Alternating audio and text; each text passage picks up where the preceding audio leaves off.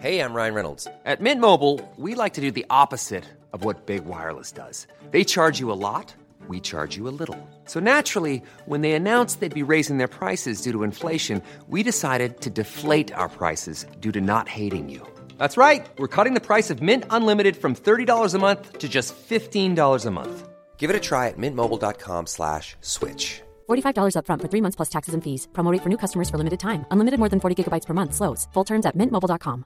This Mother's Day, celebrate the extraordinary women in your life with a heartfelt gift from Blue Nile. Whether it's for your mom, a mother figure, or yourself as a mom, find that perfect piece to express your love and appreciation. Explore Blue Nile's exquisite pearls and mesmerizing gemstones that she's sure to love. Enjoy fast shipping options like guaranteed free shipping and returns. Make this Mother's Day unforgettable with a piece from Blue Nile. Right now, get up to 50% off at BlueNile.com. That's BlueNile.com.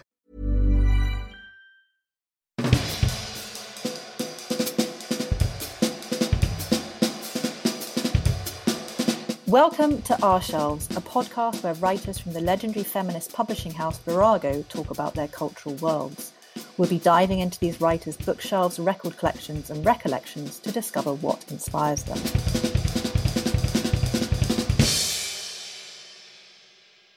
I'm Lucy Scholes, and today my guest is Lu Pin. Lu Pin is a Chinese feminist activist focusing on strategic advocacy to combat gender-based discrimination and violence. She started her work on women's rights in the late 1990s. In 2009, she founded Feminist Voices, China's largest new media platform on women's issues. Since 2012, she's been devoted to supporting the activism of young feminists across China.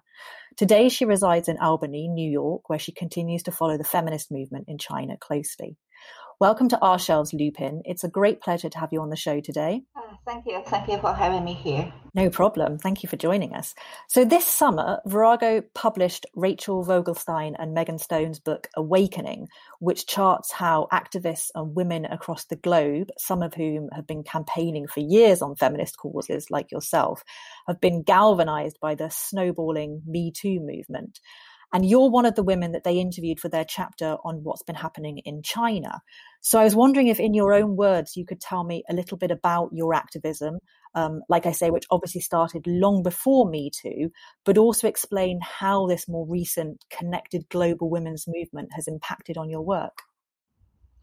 Yeah, I started my feminist work, in the 1990s after I attended the first First World Conference on Women, which was held in Beijing in 1995. At that time, I was a very young journalist and was very proud to have that opportunity to meet all feminists around the world. Although at the time, I didn't know much about what feminist movement means to me or to China. Yeah, that was very, very long time ago. 20 years ago, I thought I knew all Chinese feminists around the world. But we were a very small circle at that time. Perhaps we only have hundreds of people identifying themselves with feminism. But now, I think hundreds of millions identify them with feminism, and most of them are very young, and most of them were inspired by the Me Too movement. The Me Too movement is actually it's really very important to the growing, to the emergence of the feminist community in China. So in Awakening, you're quoted as saying that the biggest problem that you and other Chinese activists face is the fact that there's not enough freedom of expression in China. But you've also say that you've witnessed this real change, the one that you're talking about now, that young Chinese women are starting to identify as feminists and they feel more confident than ever about speaking out for themselves, more aware of their power and what they can do to change society for the better. So does this give you hope for your future, for their futures? How do you feel about the sort of movement moving forward? Yes.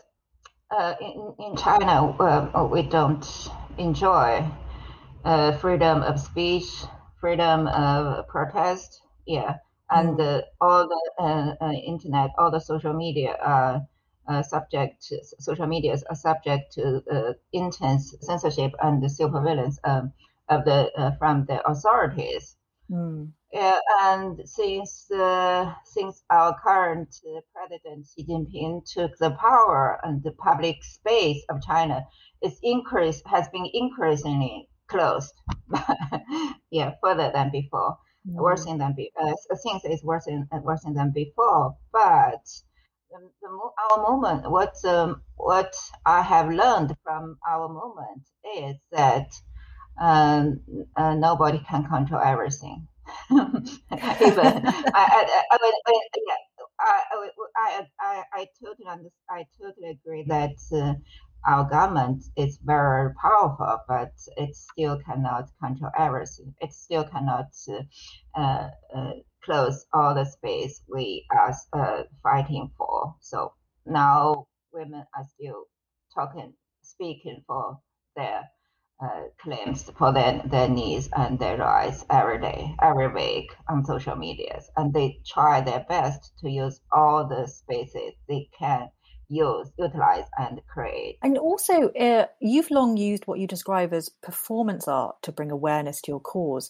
I would love it if you could tell me just a little bit about this and how you think, as you explain in Awakening, that this kind of creativity is something that the rest of the world can also learn from. Several months after the Me Too movement rose up in China, the keyword of Me Too were censored on Chinese internet.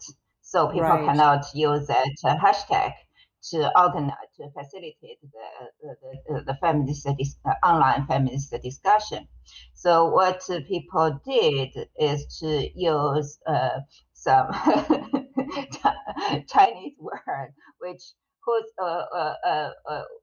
pronounced similar with Me Too. Okay. Yeah, to organize, to facilitate the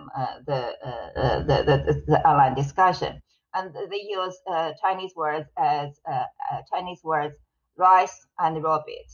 Yeah, rice and rabbit in Chinese, rice and rabbit pronounced like Me Too. So we use now in China we always now 3 years later we always use rice and rabbit. Oh, that's amazing. The Me Too movement in China. Yeah, that's so clever as well. Thinking laterally about a problem and trying to get around it in a different way, right? And it's also very funny. Yeah. Very humorous. Yeah, that's also very important. Being funny and being humorous is also very important. I like that you say that. That's very interesting. And how has your own work, you've had to adapt presumably since Feminist Voices was banned in 2018. So how has that affected what you do? Yeah. Feminist Voices was the platform I created in 2009, which was the first and the biggest feminist platform on Chinese social media. Before Feminist Voices, there was no any platform on Chinese internet using the keyword of feminism. So I'm very proud of that platform, and I'm very grateful of all the contribution of my then colleagues and our volunteers. In 2018, it was Feminist Voices was eventually banned by the authorities because it was regarded as the manipulator.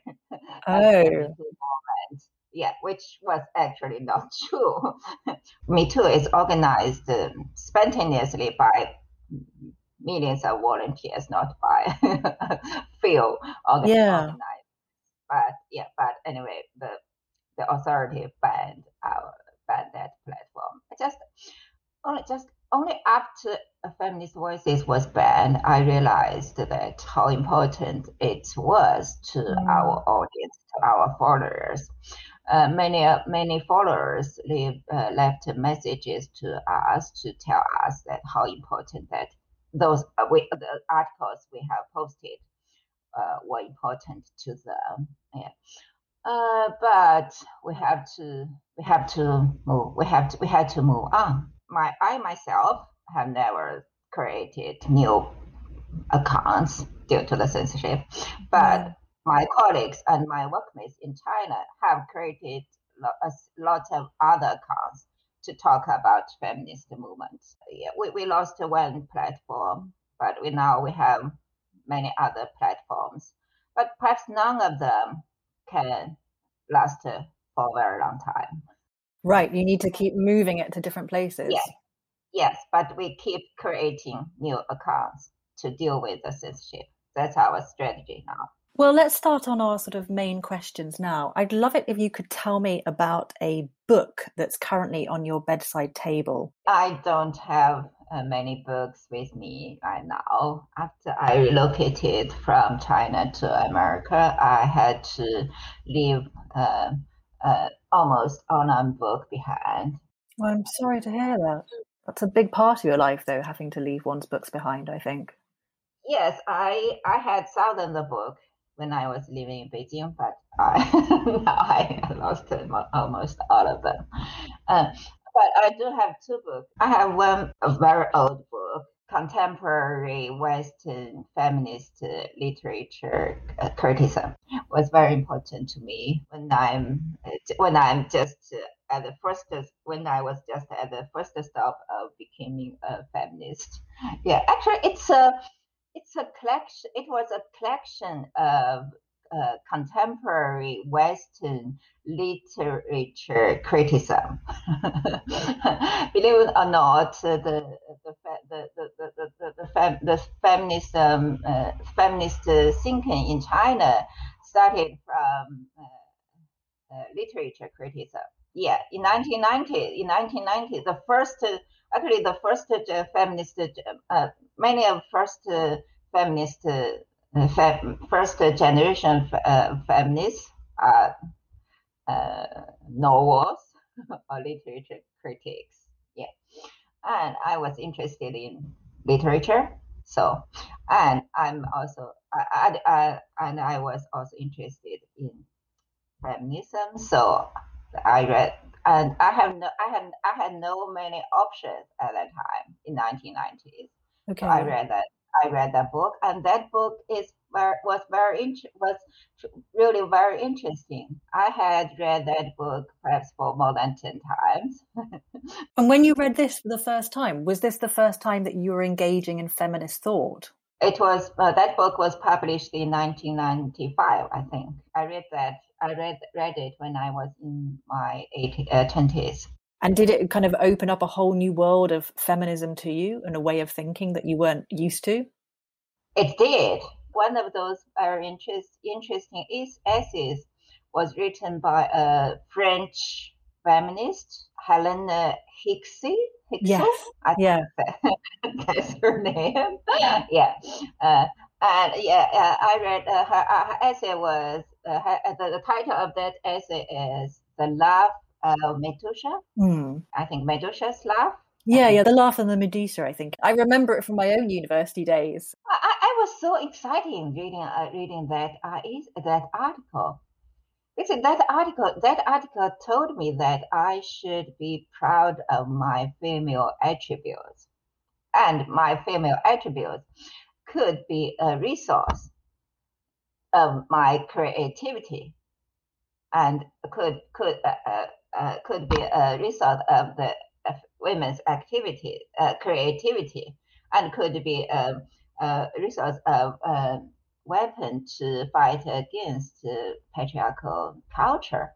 Yeah, the patriarchal culture always tell us that our female attributes are problems. Yeah, which we are too insular, we are not reasonable.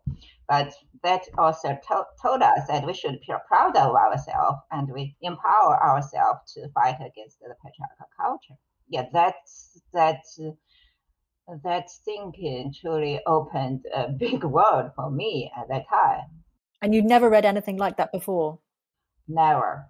There was no class, there was no class on gender studies at universities at that time. There are few that kind of class now, so it's very hard for people to access feminist thinking classes. So you have to look for everything you can read. Yeah. Yeah. And what's the other book that you're going to tell us about? Relatively new, which was published in 2018. Yeah. It was, the title is Betraying the Big Brother, The Feminist Awakening in China, which was written by American feminist writer Letta Holmes-Fincher. Actually, that book is about the work and the experience of some hardcore Chinese feminist organizers, including myself. Yeah. Yeah. The story is that in 2015, 5 of my feminist workmates were arrested in China because they were planning to organize a campaign against sexual harassment on public transportation system. 1 month later, those 5 friends were released with the support from the general public in China and internationally. But that case was just the start point of a larger suppression against the feminist movement in China. She was shocked by the case of Chinese feminist file, and she felt that she was responsible to introduce the story of us and the feminist movement to the world. So he spent 3 years writing that book, and we became best friends because of her work. Presumably in your work, you're always kind of getting in touch with or being put in touch with new activists working in your area like this, people writing about what you're doing, and your sort of network must be building all the time. Sure. Yeah, sure. That's very sure. I'm very happy that the English-speaking world can know more about what's have happened and what is happening in China. Yeah, and I personally believe that the experience of Chinese feminist movement could contribute a lot to the social movement around the world. So it's important to exchange. And next up, I'm going to ask you, you're going to tell me about a recent song that's made you think, and it's particularly pertinent because this is a song that has had a big impact in China, but also we've been reading about it here in the West. Yes, the song Xiaojuan. This is the title of the song. That song. Xiaojuan was released by a very popular Chinese singer at the end of last year. Actually, Xiaojuan is a very popular name of Chinese women. Yeah. In that song, use the name of Xiaojuan to refer to all anonymous female criticism of domestic violence, whose name are not remembered by the public. Yeah, and so that song, the songwriter used very sharp and intense tone and language to discuss about domestic violence in China, which is a very severe topic here, and in our country, and it cites many real domestic violence cases. Yeah. When, for example, it cites a case involving Tibetan woman who was burned to death by her ex-wife in her home last year. Another case is a Shanghainese woman who was killed by her husband, and her body was hidden in a refrigerator in their apartment for several months. Those cases might be consumed as news, as shocked news, just as news by the public. But for women, these cases always make me angry and also terrified. Of course. Yes. So, and that song tells the public that domestic violence is the topic. Domestic violence is real and serious, and people should not forget what women are suffering, and people should remember the names of those victims. Yeah. Am I right in thinking as well that in the song she talks a lot about sort of the lives of ordinary Chinese women, and that itself is quite that's radical as well. She's giving voice to the sort of women who might not get their stories told about their daily lives as well. Yes. I don't know much about the story behind that song, behind the creation of that song, but I do believe that we can hear it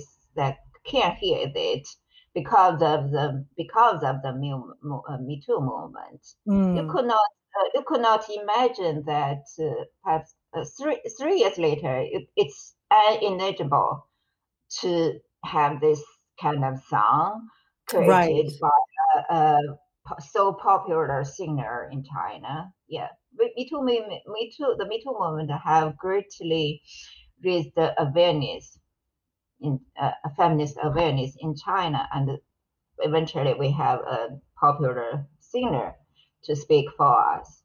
Yes, and I also read that this song and the singer in particular has been responsible for sort of introducing feminism by the means of the song to many young women in China, right? They weren't even aware of the fact that they could be feminists perhaps before they listened to this song, and it's given them something to sort of hold on to.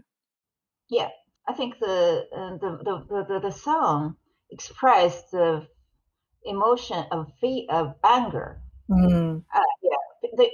It makes you feel so angry, and it makes you to realize that what is happening on ourselves and around ourselves. Yeah, it makes you feel so angry, and anger. I think anger is the first step of awareness of women's rights. Yeah. And anger is a beginning of collective organizing. So anger is always important to our movement. Completely. I shall be back in just a moment.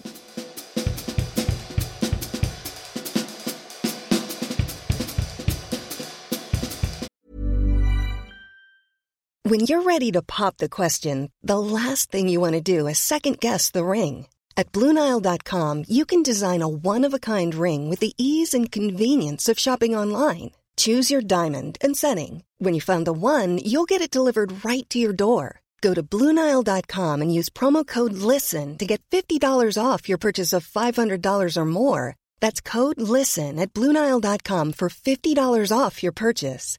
BlueNile.com, code LISTEN. Hey, I'm Ryan Reynolds. Recently, I asked Mint Mobile's legal team if big wireless companies are allowed to raise prices due to inflation. They said yes. And then when I asked if raising prices technically violates those onerous 2-year contracts, they said, "What the f*** are you talking about, you insane Hollywood ass?"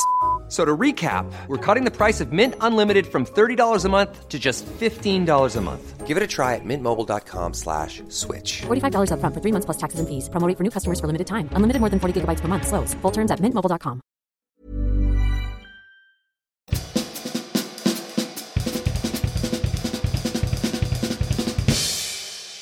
Welcome back to Our Shelves. I'm Lucy Scholes, and I'm talking to Lu Pin about feminist pop songs and how anger is absolutely integral to the Me Too movement in China in particular. Next up, Lu Pin, I was going to ask you about a book that made you think about feminism in a new way. And you've already told me a little bit about the anthology that you read as a student. Would love to talk about a podcast. Okay. Created by a young feminist in China. Oh, she's not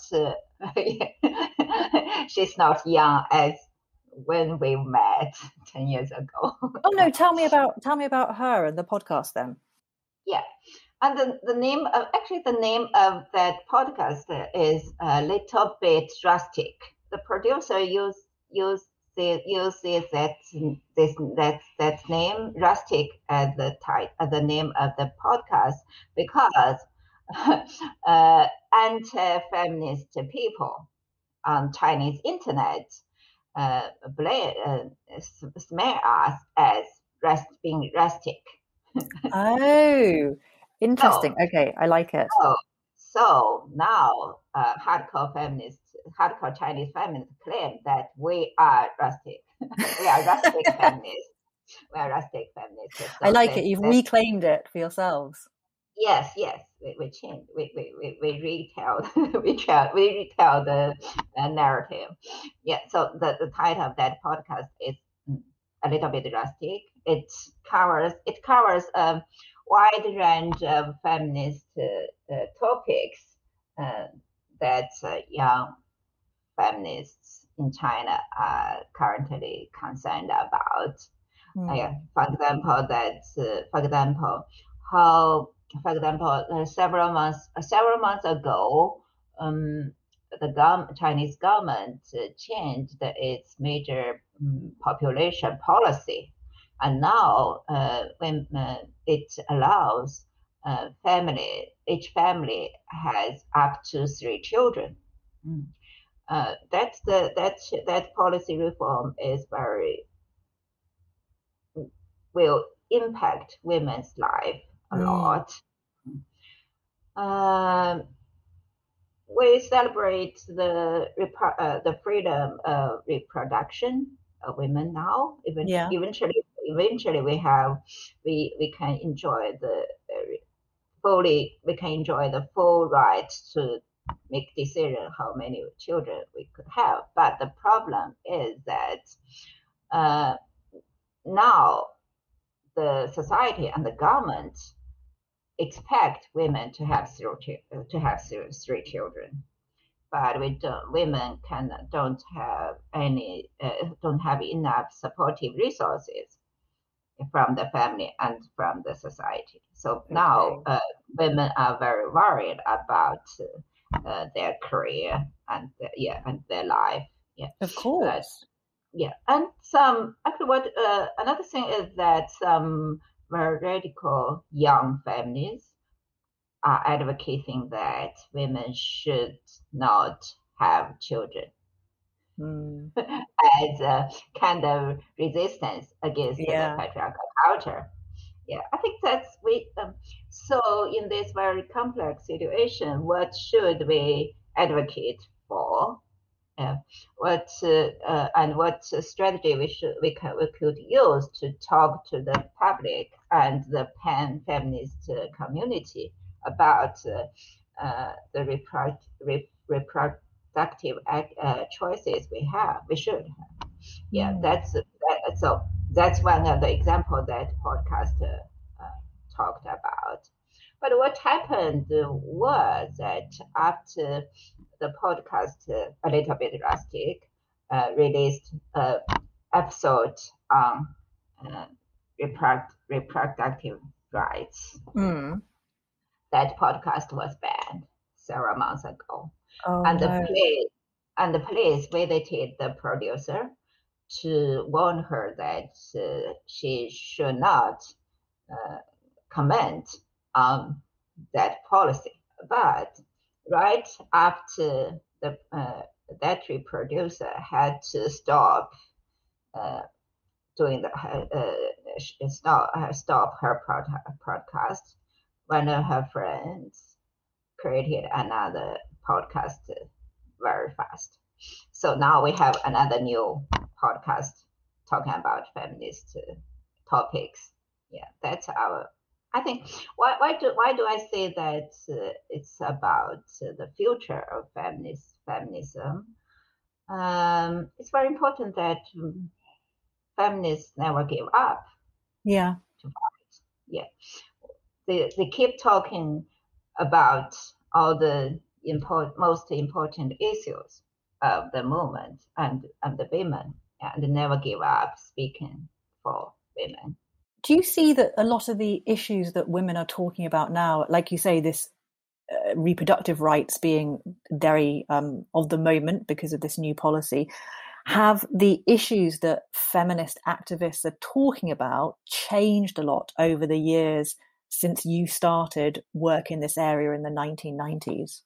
I think we have changed some. I cannot say we changed. We have changed a lot because we have a so powerful government. Yeah, but we have changed something after the Me Too, before the Me Too movement rose in China. We didn't have any clear regulation over the professors' behavior right towards their children. And some people thought that the relationships between the professors and the students, it is only because of the advocacy of Me Too movement that we can have that policy. Yeah. But also, am I right in thinking that the Me Too movement, although it originally started about sexual harassment, and it still is on many levels, like the example you've just given us, there's a sort of momentum that's been gathered by it that's now used to protest and campaign against sort of entire systems of gender-based inequality and discrimination, about sort of misogynistic culture, and women are talking about all sorts of issues, right? Not just sexual harassment. You are very right. You are very right. Actually,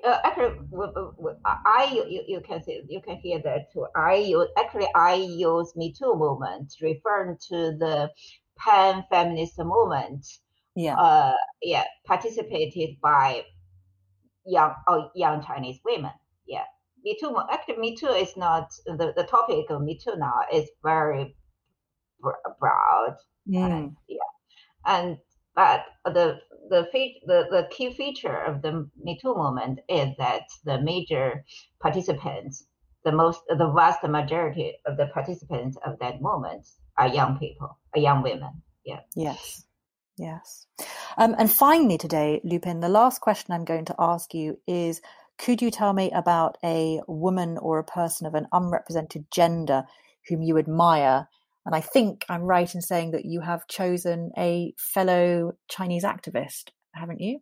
Yeah, actress Xian Zi as the answer of this question. Yeah, Xian Zi is a victim of sexual harassment. Yeah. Xian Zi shared her experience of being sexually harassed by a very famous TV host 3 years ago. I remember the day. 3 years ago in August of 2018. Xian's story truly shocked the Chinese internet, and her case became one of the most influential cases of the Me Too movement. Xian has fighting for her case in court for 3 years, and she's